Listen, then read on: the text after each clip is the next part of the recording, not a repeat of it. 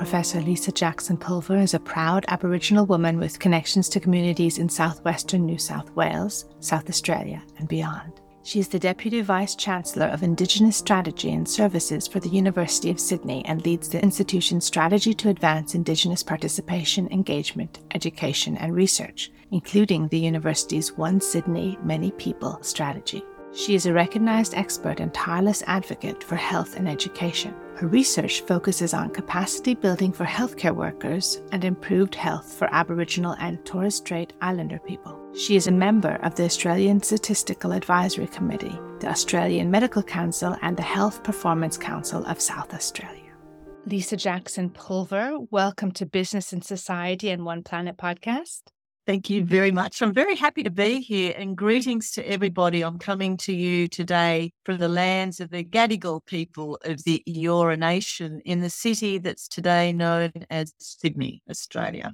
Yes. So your work, it's so vast. It's really a life's work. As I look back to your early thesis, you see like the seeds for what you've done now. But just go back a little bit to the beginning of your educational trajectory, what you envisaged and how it's come to light with One Sydney, Many Peoples. My education started, 60 years ago, I suppose, when people go to kindergarten and school. And so I left school. I was not a terribly good scholar. I had a pretty rough home life. And I left home at the ripe old age of 14 and ended up becoming a registered nurse through the hospital-based training program of the day. And that was really my first formal education that I not only liked, but of course stuck through to completion. And it was really from my nursing experience, living in a nurse's home, working in a hospital as a pupil nurse, and then eventually as a registered general nurse, we called them sisters in the day, that really piqued my desire to really get what lifelong learning's about. And I committed to doing something to improve my knowledge, improve my ability to do stuff from that point on. And so that then saw me into university and, of course, popped me on the path that I'm on today. That's the shortest answer I could give you now. Yeah, it's interesting. So if you would just give us a little bit more detail. I remember Ben Franklin 300 years ago when he was in the state of Massachusetts in the East. He had a rough time with his brother when he was in his teens, and his brother kind of enslaved him to become a printer. And although that gave him some training, he wanted a new life. So he walked from Massachusetts to Philadelphia and became Ben Franklin. It sounds like when you were 14, you became yourself. Can you mention why you chose to leave home and at first found nursing as a caring profession an answer to your needs? Yeah, that's a really interesting request because, look, Bruce, I had no choice but to leave home in that I was grown up, as so many are, in a really abusive environment. I'm a survivor of child sexual penetration. I'm a survivor of significant violence, as is my mum and sister and brother. And for us, it was, how do we escape? My mother escaped through alcohol. I cannot remember her being sober. And I know my sister fell pregnant at 14 and had a baby herself. And my brother ended up in trouble with the law. For me, I bolted from home. My father was a veteran of World War II, and he was in the Royal Australian Air Force, and part of his service was to stop the Japanese from coming further south. So a lot of his service was over Papua New Guinea. And part of his work was to repatriate humans and remains from that space following a number of particularly brutal encounters with the enemy of the day. And so he was a very, very, very damaged man. And in those days, they used to call it shell shock, right? Yes. And veterans were just told to man up, get over it. Everyone has that. Don't be ridiculous. My father, he took it out on his family. And so we lived that war in all parts of it. And he was a very violent, incredibly cruel man. And at the age of 14, I thought, wow, I've really got two choices here. I either die at his hand, which was quite possible, or I bolt and make it on my own. And I was this skinny little wench of a thing. I wasn't really matured. And so I survived on the streets dressed as a boy. Unbelievable. And I just wanted students to hear that beginning because of strength and dignity of what they now see here before them, as a major chancellor and as a major initiator of social change. And But it's amazing to think of the word dignity in the sense that part of what propelled you must have been a strength of initial character. You talk about the need to leave home and be repelled from that brutal setting, but there's also some sort of discovery of the dignity of those who could help you in nursing. My daughter is a doctor, so I think I have a sense of the caring profession, and you started out in nursing somehow.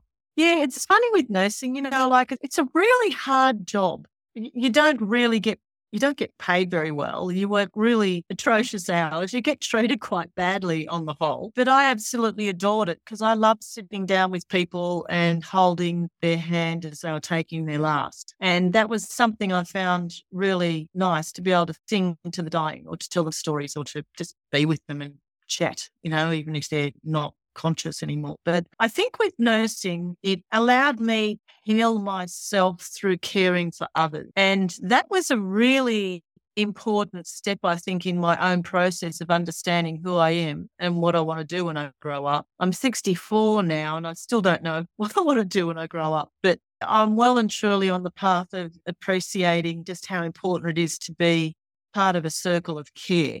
And what I mean by that circle of care is that I didn't really experience it in a way that protected me as a kid. The neighbourhood knew what was going on in our house, and we were not the only house where that stuff was going on. What our neighbours used to often do is provide protection when things got really, really rough, like hide us or feed us. And that was good because I saw caring from others, not necessarily in a way that fully protected us, but gave us enough reinforcement to go on. Because one of our neighbours used to quote the Bible a lot.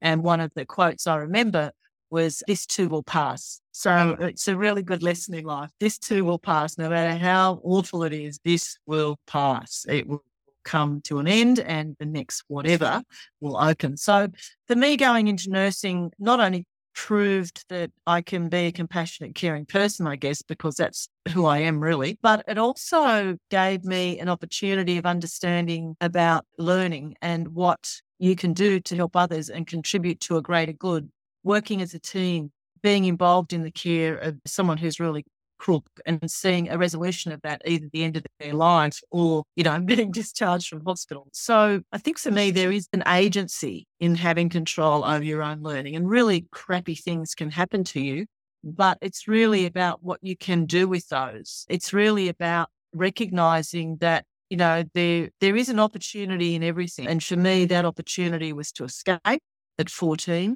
And whilst on the streets, I thought, well, I can either live on the streets and do lots of drugs or become a sex worker. Neither of those things were what I wanted to do. What I really wanted to do was to become a social worker or become a nurse or become someone who could help others out of this. But first I had to lift myself out of this. So really, when I look back at my 14-year-old self and my 15-year-old self and 16 and 17-year-old self, I just cannot believe the wisdom I had then. And sometimes I think about things and I wonder, I'm still not as wise now as I was then in some things. So it's pretty interesting. Well, the ability, I think, Lisa, to control rage of the bad circumstance and to transfer and translate that rage into purpose, where you were in a circle of care, is fascinating. Can you explain to the audience how that relates to the military? Because I think the Australian context of military and the sisters will help them understand how you go from 17 into your 20s. Yeah, so I became a nurse and then I started doing quite a lot of getting involved in the creative world and became a graphic artist, a silkscreen printer, and became very interested in joining the military. And I wanted to go into the Air Force like my father. And it was interesting because during those days, my late 20s in particular, I decided that I needed to resolve with my family. I hadn't seen my mother for a long time. I definitely hadn't seen my father for a long time. I knew they divorced eventually. In those days, that someone had to prove cause for divorce, and that was usually infidelity or violence. And so that was proven. And I was seeing a counsellor at the time, and I basically said, I would love to go into aid, United Nations type of work in the military. And I think I need to resolve stuff with my family. because there's nothing worse than having that unresolved rage and not being able to sit down at a table and talk logically about something that happened in the past if it's burning you up on the inside. So I made contact with my father first, and it was probably one of the most bravest things I think I've ever done, because the last time I saw him when I was bolting down the street was when he had a shotgun, and he fired this shotgun at me, and I heard this thing whiz past my ear. And I thought the next shot is going to get me. So I just ran faster and zigzagged up the road and disappeared around the corner. And that was the last time he saw me. He did not remember that he's dead now, but I was a bit frightened about seeing him. So I had a friend posted out the door, and I met him in a public place. And when I saw him, he was quite a frail, heavily arthritic man who could barely walk. And it was sad. So all of my anger and hatred completely dissolved. And I said to him, "Oh God, you were so strong and violent and frightening. And now I see you as a pathetic old man." And he said, "I've always been pathetic." And I thought, wow, that's a conversation. So we just sat down and we talked for hours. And it took him about a year before he actually said sorry. And although all he said was sorry, it was what was in his eyes and what I could see in his body that was truly, truly remorseful. He'd stopped drinking. He'd stopped smoking. He'd become sober. He'd recognised that he lost everything he cared. And a funny way of showing it, he agreed. But yeah, it was a good thing for me, because I had no reason then to hold on to the hatred.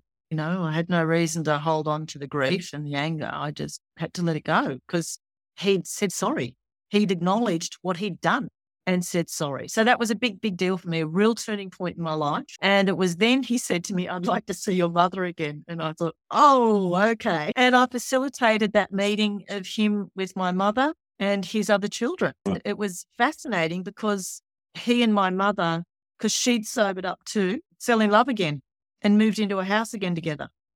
Stranger than fiction. Stranger violence in our household as kids was revolting, but my father had somehow healed, found a decency in his heart and soul, and became sober, as did she. And it was remarkable.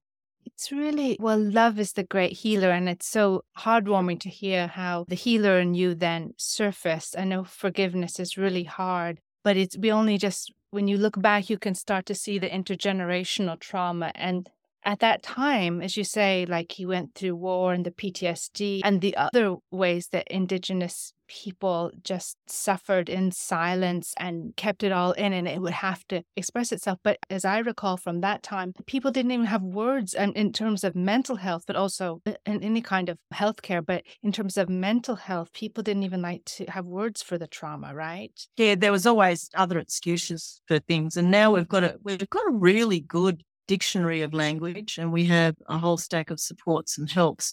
But they never go far enough, because family trauma today manifests itself in a multitude of ways, from sort of domestic violence all the way through to, people having economic control over your life and control of your movements through tracking devices, control of your children by taking them away and placing them in out-of-home care, control of your freedoms if you, commit fairly minor crimes that many people wouldn't get thrown into prison for, that we find masses of Aboriginal children in particular and adults thrown into prison for things that other members of society don't get thrown into prison for. So there's still a significant amount of violence and control that's being exerted unfairly upon large portions of the population at different times. And I think it's really tricky as a society. We have to come to terms with this stuff and learn to go back to first principles and say, is this really what we want in our world? And ask ourselves those terribly hard questions. And I think that's where the power of the academy is, and this is one of the reasons why I went into university. I fell in love with my first job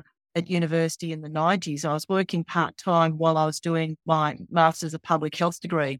And I really loved the idea of getting in front of 100 people and talking to them about public health or epidemiology or demography or biostatistics or whatever, Aboriginal health in my case. And after I got my epidemiology qualifications in about 2002, I went back to the university sector to become a lecturer, because I felt the power in being able to help people see the world a little bit differently, because in my mind, a lot of the people that were at university were the types of people I went to med school with, people who'd had a really good education, people who had some privilege, and people who had an ability to know from a very young age that they wanted to be a doctor.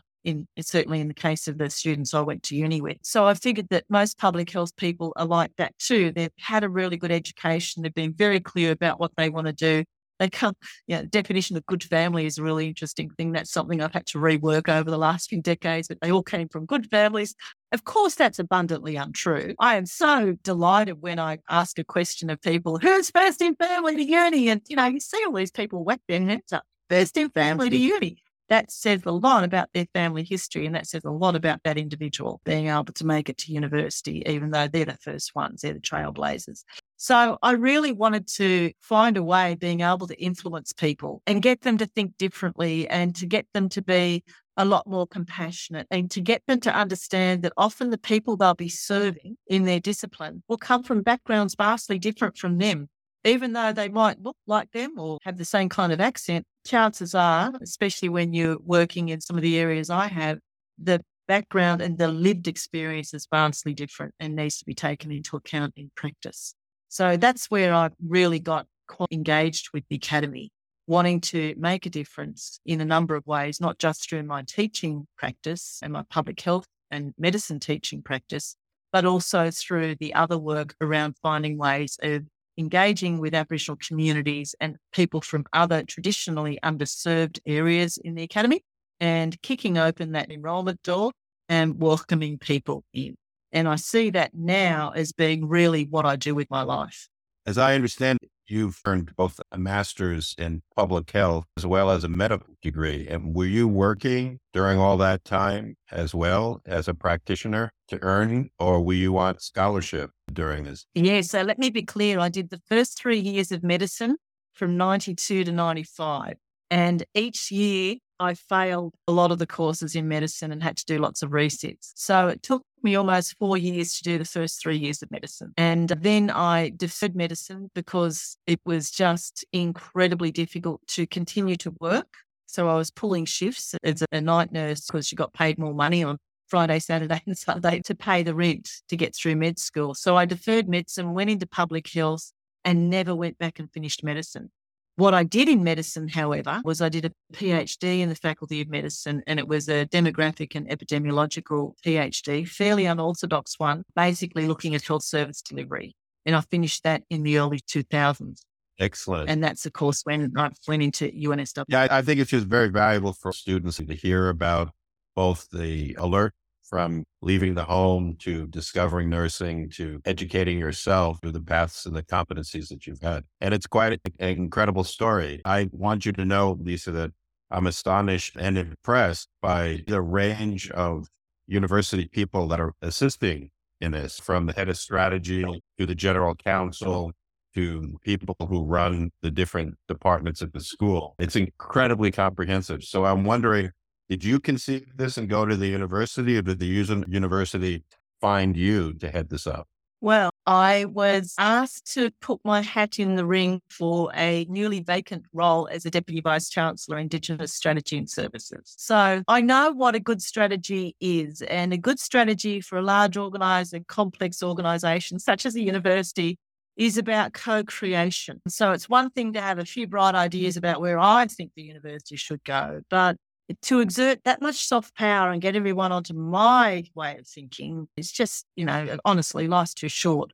So when I started at the university, we did two things. One is that I promised we'd draw a line under a lot of the old strategies that were in place, some of which didn't work as well as they could have, some of which were terrifically successful, and evaluate them. And we called that the Unfinished Business Action Plan. And in the Unfinished Business Action Plan, we went out and asked people what worked, what didn't work, what should have been done that wasn't done, etc. We were able to document all of that. And when we were ready to launch One Sydney, Many People, we were able to say, now the old is finished and here is the document accounting for that. And so we were able to then move through that process and ask over 4,000 stakeholders at the University of Sydney where they think we should go with One Sydney Many. Well, we didn't even have a name for it then. That was also a name that came out of the consultation. So we asked all these people what they think We spoke to alumni, to donors, to stakeholders, to our local councillors and politicians. All of our university executive was on board, including the senior leadership team, many heads of school, deans of faculties, students, prospective students, counsellors, you name it. And we spoke to them in many different ways. In some ways, we had barbecues and people would come and speak with us. Others were sent surveys. Others were interviewed one-on-one. I had so many phone calls at night from people who were living abroad who wanted to contribute. And we were able to synthesize everything that was said to it and come up with the product, I guess, that you have there in your hands. And when it was launched, everyone just breathed a sigh of relief and said, I can see my own words in there, which is pretty interesting for 4,000 different people to be able to say, that's exactly what I said, because what that means is that they own it. Yes. It's their strategy. I'm just a person who's got the hard job now of implementing what so many people want and desire. And I think it's one of the most sophisticated and elegant pieces of work that I've had the privilege of being involved in. Can people who are at the universities find One Sydney, many people's on the web? And now some of you listening to guiding principles of this study are community first, university wide, equity, and a boldness in it of being courageous and accountable, while at the same time being people centric and aspirational. So for those of you who have in your souls or in your listening hearts an interest to be guided by respect through these complex issues of co-creation, Lisa has spelled it all out in the report, and you can really come to understand the nuance of and the balancing of that co-creation.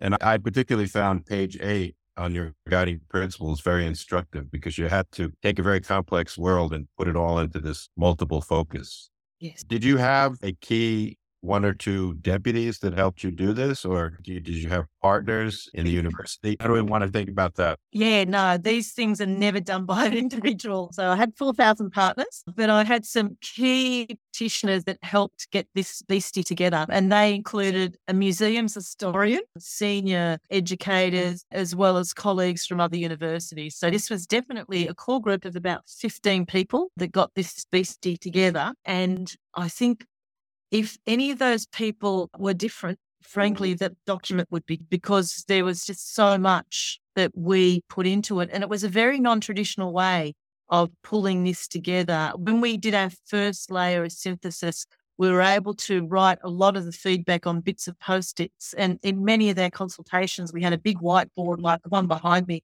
and we'd have different coloured Post-it notes. And people chose the colour, and then they had to put a topic at the top. And so many people wrote about things like people are the university. And one of the ways we interpreted this, and we took it back to them to make sure that we got it right, is that the university, as beautiful as it is with its sandstone buildings and its really historic nature and all of that gorgeousness that many of our campuses are, you remove the campuses, but you still have a university because you've got the people. And one of the most fascinating experiments of recent times was the COVID lockdowns, where we were all of a sudden a university of Zoom or of Teams or of online meetings and teaching and practice and learning. And we didn't have our buildings. We had our bedrooms and our studies and our laundries and our backyards. We had our places that weren't the sandstone offices and the big lecture halls.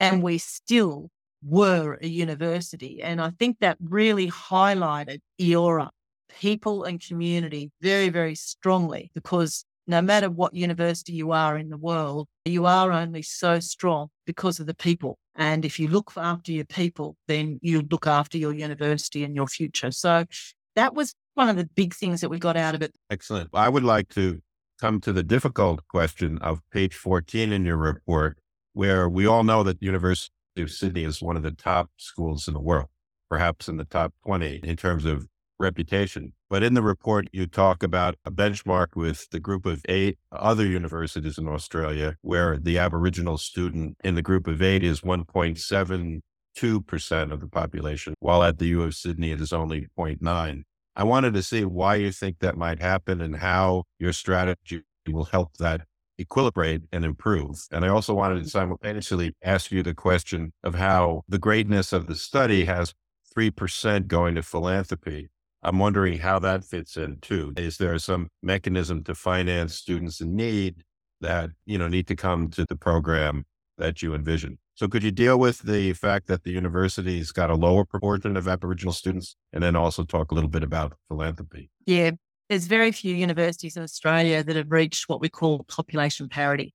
And one of the biggest issues with reaching population parity in the university sector is because many Aboriginal and Torres Strait Islander students don't have the opportunity of going to school to leaving certificate level. Many of them are not able to go to any university, and many of them certainly don't have the resources to be able to look after themselves at university. So therefore choose other options. And I don't think that's right. I don't think the choice of another option should be down to an inability to be able to finance oneself, or to be able to know that you can live with dignity in a college or university-owned education. So with University of Sydney, we have up until fairly recently a very hard line about who can come into our university, what level of TAR, the final matriculation mark from high school, or the international bar, the IB, for students to get in. Over recent years, we have changed that. We've got a Gadigal direct entry program where instead of looking only at a student's final years in high school, we look at their high school career plus their final marks. We look at what their aspirations are. They get to write a story. We get to see what they do in community, what other things they're engaged with, their family structure, what sort of supports they'll have when they get to university. And quite frankly, hand on heart, many of the students that come into university through any of the mechanisms, many of them did not get the high ATARs that people think they get. So we do have enhanced pathways for students. And as a result of that, we've got many structural support around those students to make sure they succeed. Things such as dedicated tutorial assistance. So a student might come into university and they're doing a course and they're a little bit lost with some of the nuances of grammar, or they're a little bit lost with some of the nuances of maths that they're studying, or chemistry. We can give them a tutor that's been through that same course in a more senior year that will assist to understand, because it's that real peer support stuff. And we pay them to assist them as well. So it's a really good system. The government sponsors that part of the program. But other things that we do to ensure success is that we say to students, we want you to be a full-time student, not a full-time worker or a half-time worker and a part-time student. So we've set up a number of dedicated scholarships that are residential. Students can apply for a residential scholarship in one of our colleges. The colleges provide 3 meals a day, a nice room with a lock on the door, and quite a structured living process, lots of rules and guidelines, and also additional tutorialship in an environment where everyone's studying.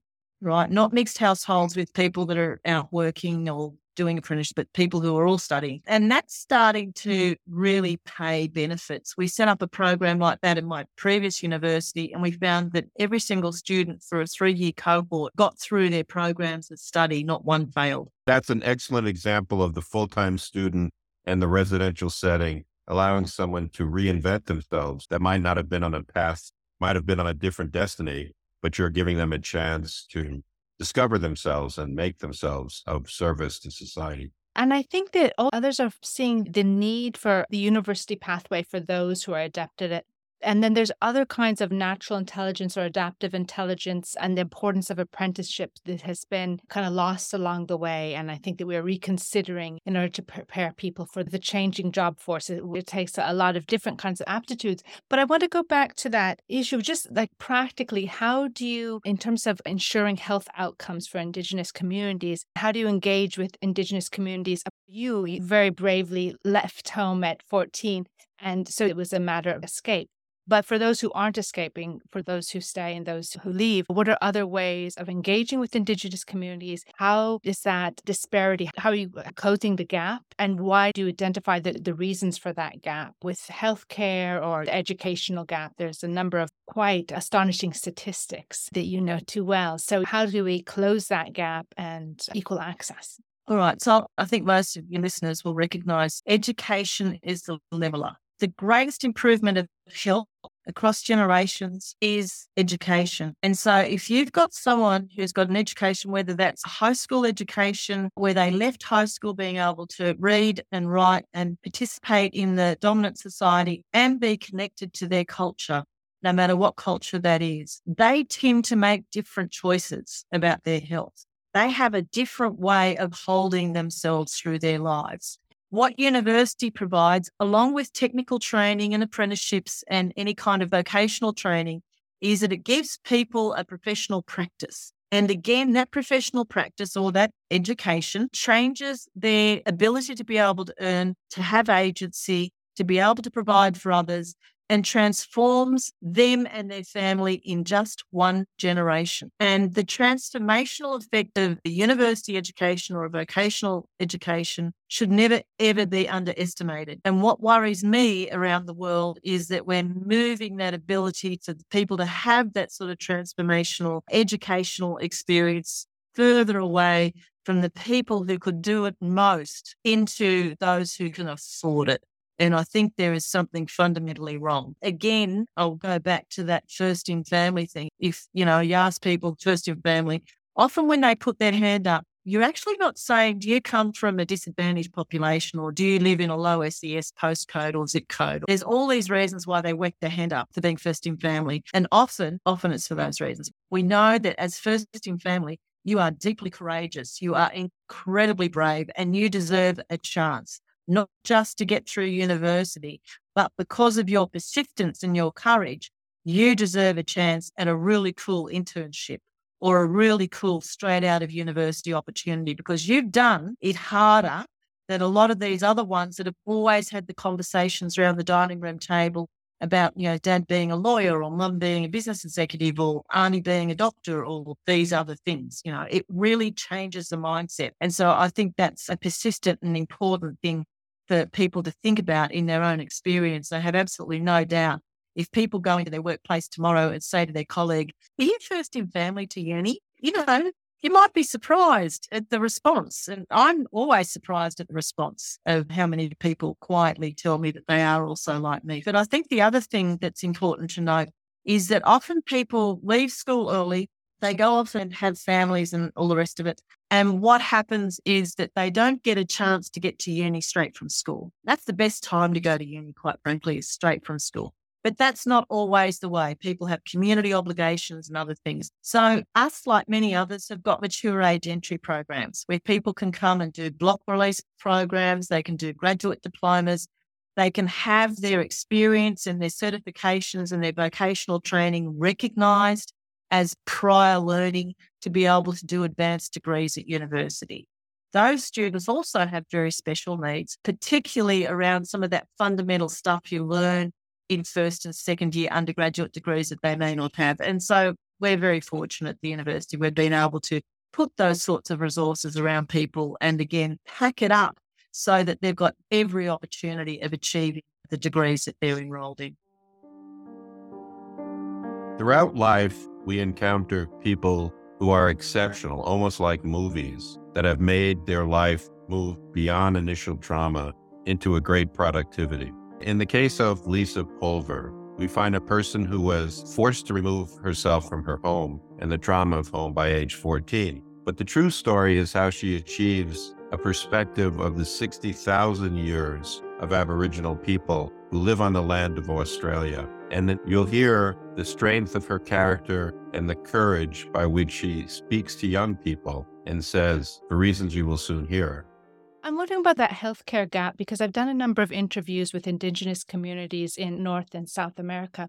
And some have spoke to me about, say, during COVID, like in North America and probably also in South America, Indigenous communities were one of the most, I think in North America, the most heavily impacted.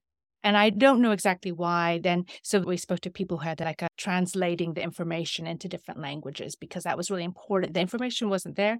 And also, for very valid reasons, historically, Indigenous communities had, distrusted certain maybe they had gone through sterilization projects or other various ways that Indigenous communities had been abused by people coming from the outside and telling them things. So I'm just wondering, what's for you the importance of embracing Indigenous language as part of these educational initiatives, and also for transmitting some of that important healthcare knowledge to groups who might not have it and be also resistant to it? Yes. I mean, COVID's a really good example, isn't it? We had proportionately much higher strike rate COVID in Aboriginal and Torres Strait Islander people and communities.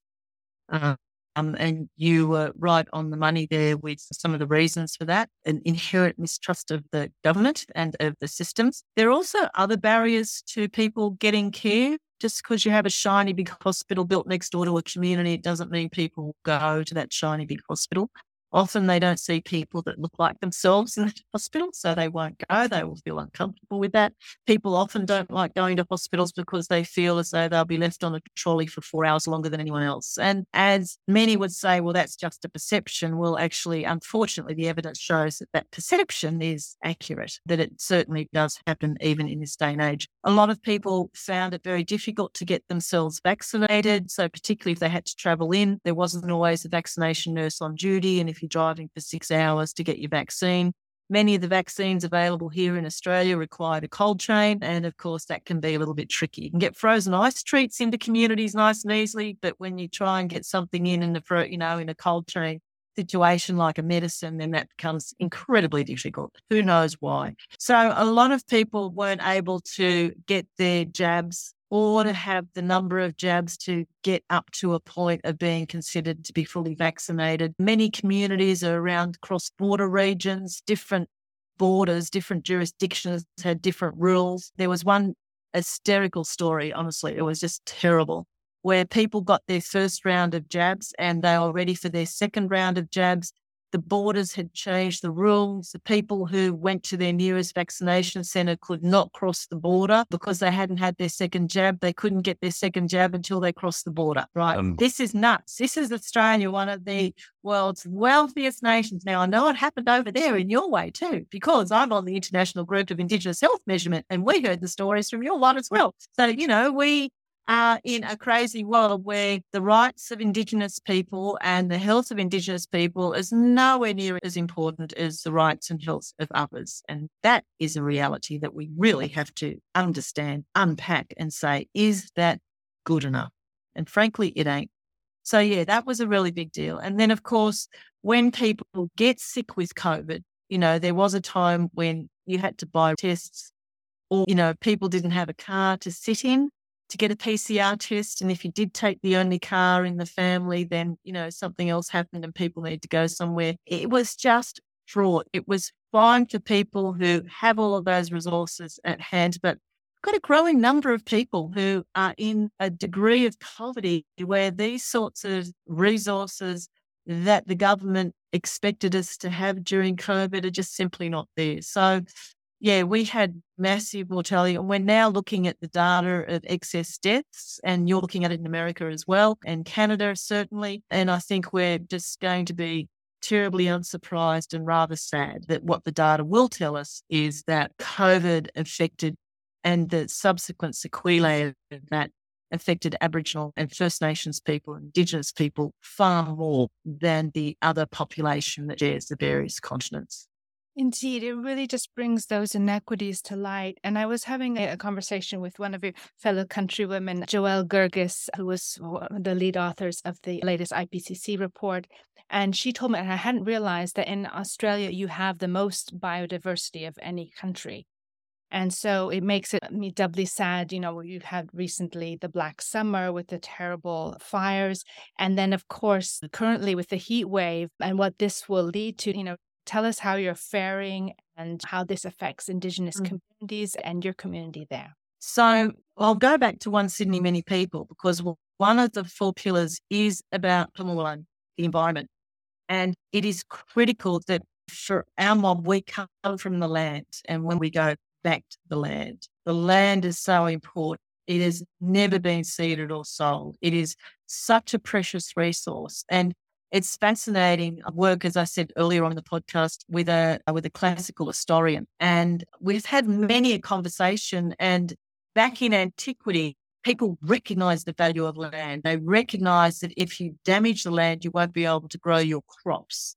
If you pollute the waters, you won't be able to drink or to bathe and be refreshed and healthy and clean. And somehow the industrial world kind of lost sight of that, right? Really lost sight of that. And the diversity of the ecology has evolved over billions of years to provide this beautiful thing called balance. And what we are now is a world profoundly out of balance in every part of it.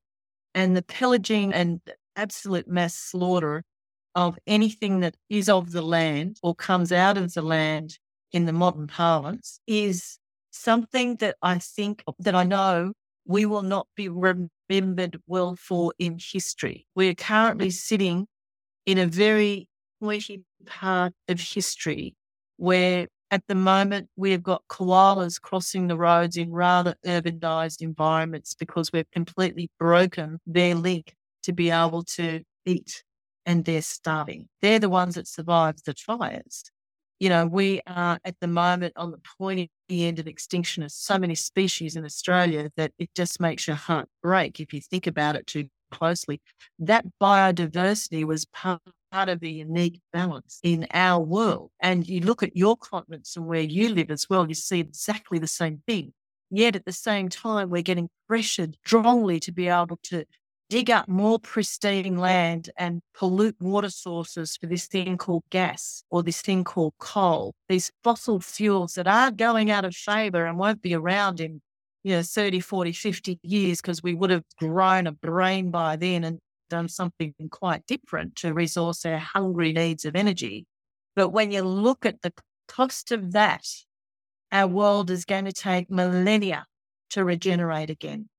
And it's going to take a real concerted effort for us to be careful about feral species, to be careful about weeds, about monocultures, to recognise that if we don't have diversity in our biosphere, we have got absolutely no chance of surviving. I'll put it in a slightly different way. Aboriginal people have been on this land for at least 60,000 years.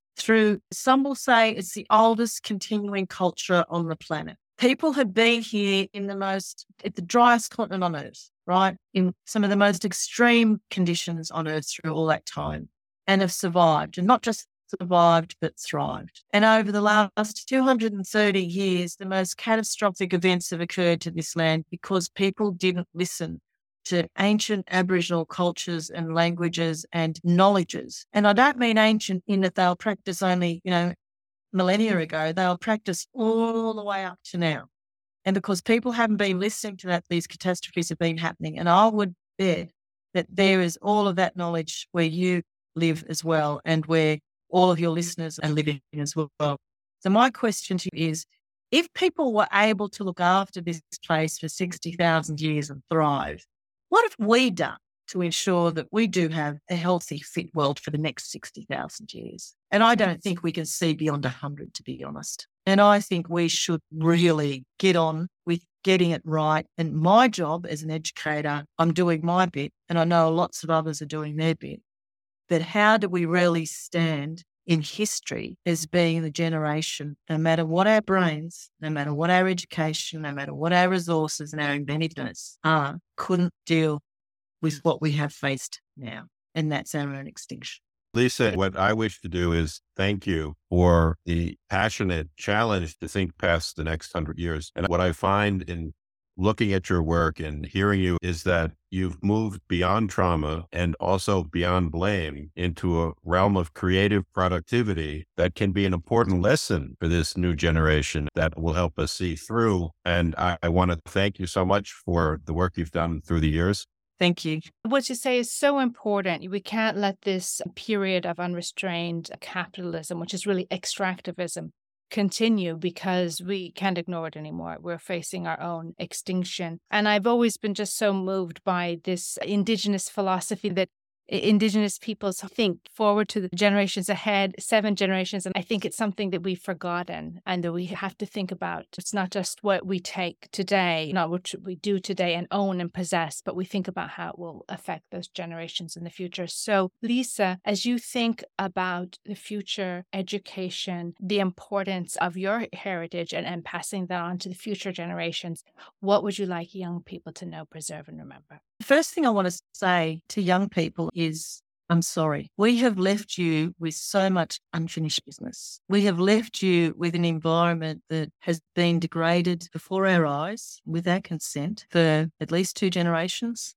probably since the beginning of the industrial age. We've not looked after the planet for you. We now expect you to perform some sort of miracles and solve the problems that we and our ancestors, your ancestors, created. And I'm super sorry for that. The other thing I'm super sorry that we haven't concluded some of the unfinished business of our nations. We've all been part of a nation, a Commonwealth here in Australia, or your organisation and your country where you're from, where we have not treated First Nations knowledges with the profound respect that we should. And although I am an Aboriginal woman, I also have ancestry from the colonisers, from the invaders, from the massacrists, from the rapists. And the recognition of that in my genes is also something that many of you have. But ultimately, I'm saying sorry also because we have not recognised how important First Nations culture is, not only to First Nations people, but to all people. When people came and invaded this country, they set a brand new table under their terms. They didn't invite us to the table. They barely gave us the scraps. And more often than not, raped, killed, incarcerated us, put us away. This is not a unique story around the world. And I think it's time that we had a reckoning around the world of how it is we all now live in different places to our ancestries, how it all now is that we all belong, how we all now have to recognise what sorry truly means, to have the reckoning, to reconcile, because the problems we have before us are going to need us all of our thought processes, all of our cultures, and most importantly, First Nations cultures, to be at the forefront of solving the biggest, challenging and trickiest questions that we've ever faced as humanity. That's what I want to leave. That my sincerest apologies for passing this on to you. And if there's anything us old people can do to help, I await your guidance. That's so beautiful. I mean, I can hear your passion alongside your humility. And indeed, it's for all of us to join in one voice. It's a collective effort. So thank you, Lisa Jackson-Pulver, for your contributions to Australian society, to embrace one Sydney, many peoples, and your commitment to improving access to healthcare for Aboriginal people, transmitting knowledge, honouring your ancestors, and nurturing future generations. Thank you for adding your voice to Business and Society and One Planet podcast. Thank you. I'm honoured. Lisa, thank you. This interview was conducted by Bruce Piasecki and Mia Funk. Associate interviews producer on this podcast was Andrew Green. Digital media coordinator was Julia Rhodes. Theme music is written and performed by Juan Sanchez. We hope you enjoyed this episode. Thanks for listening.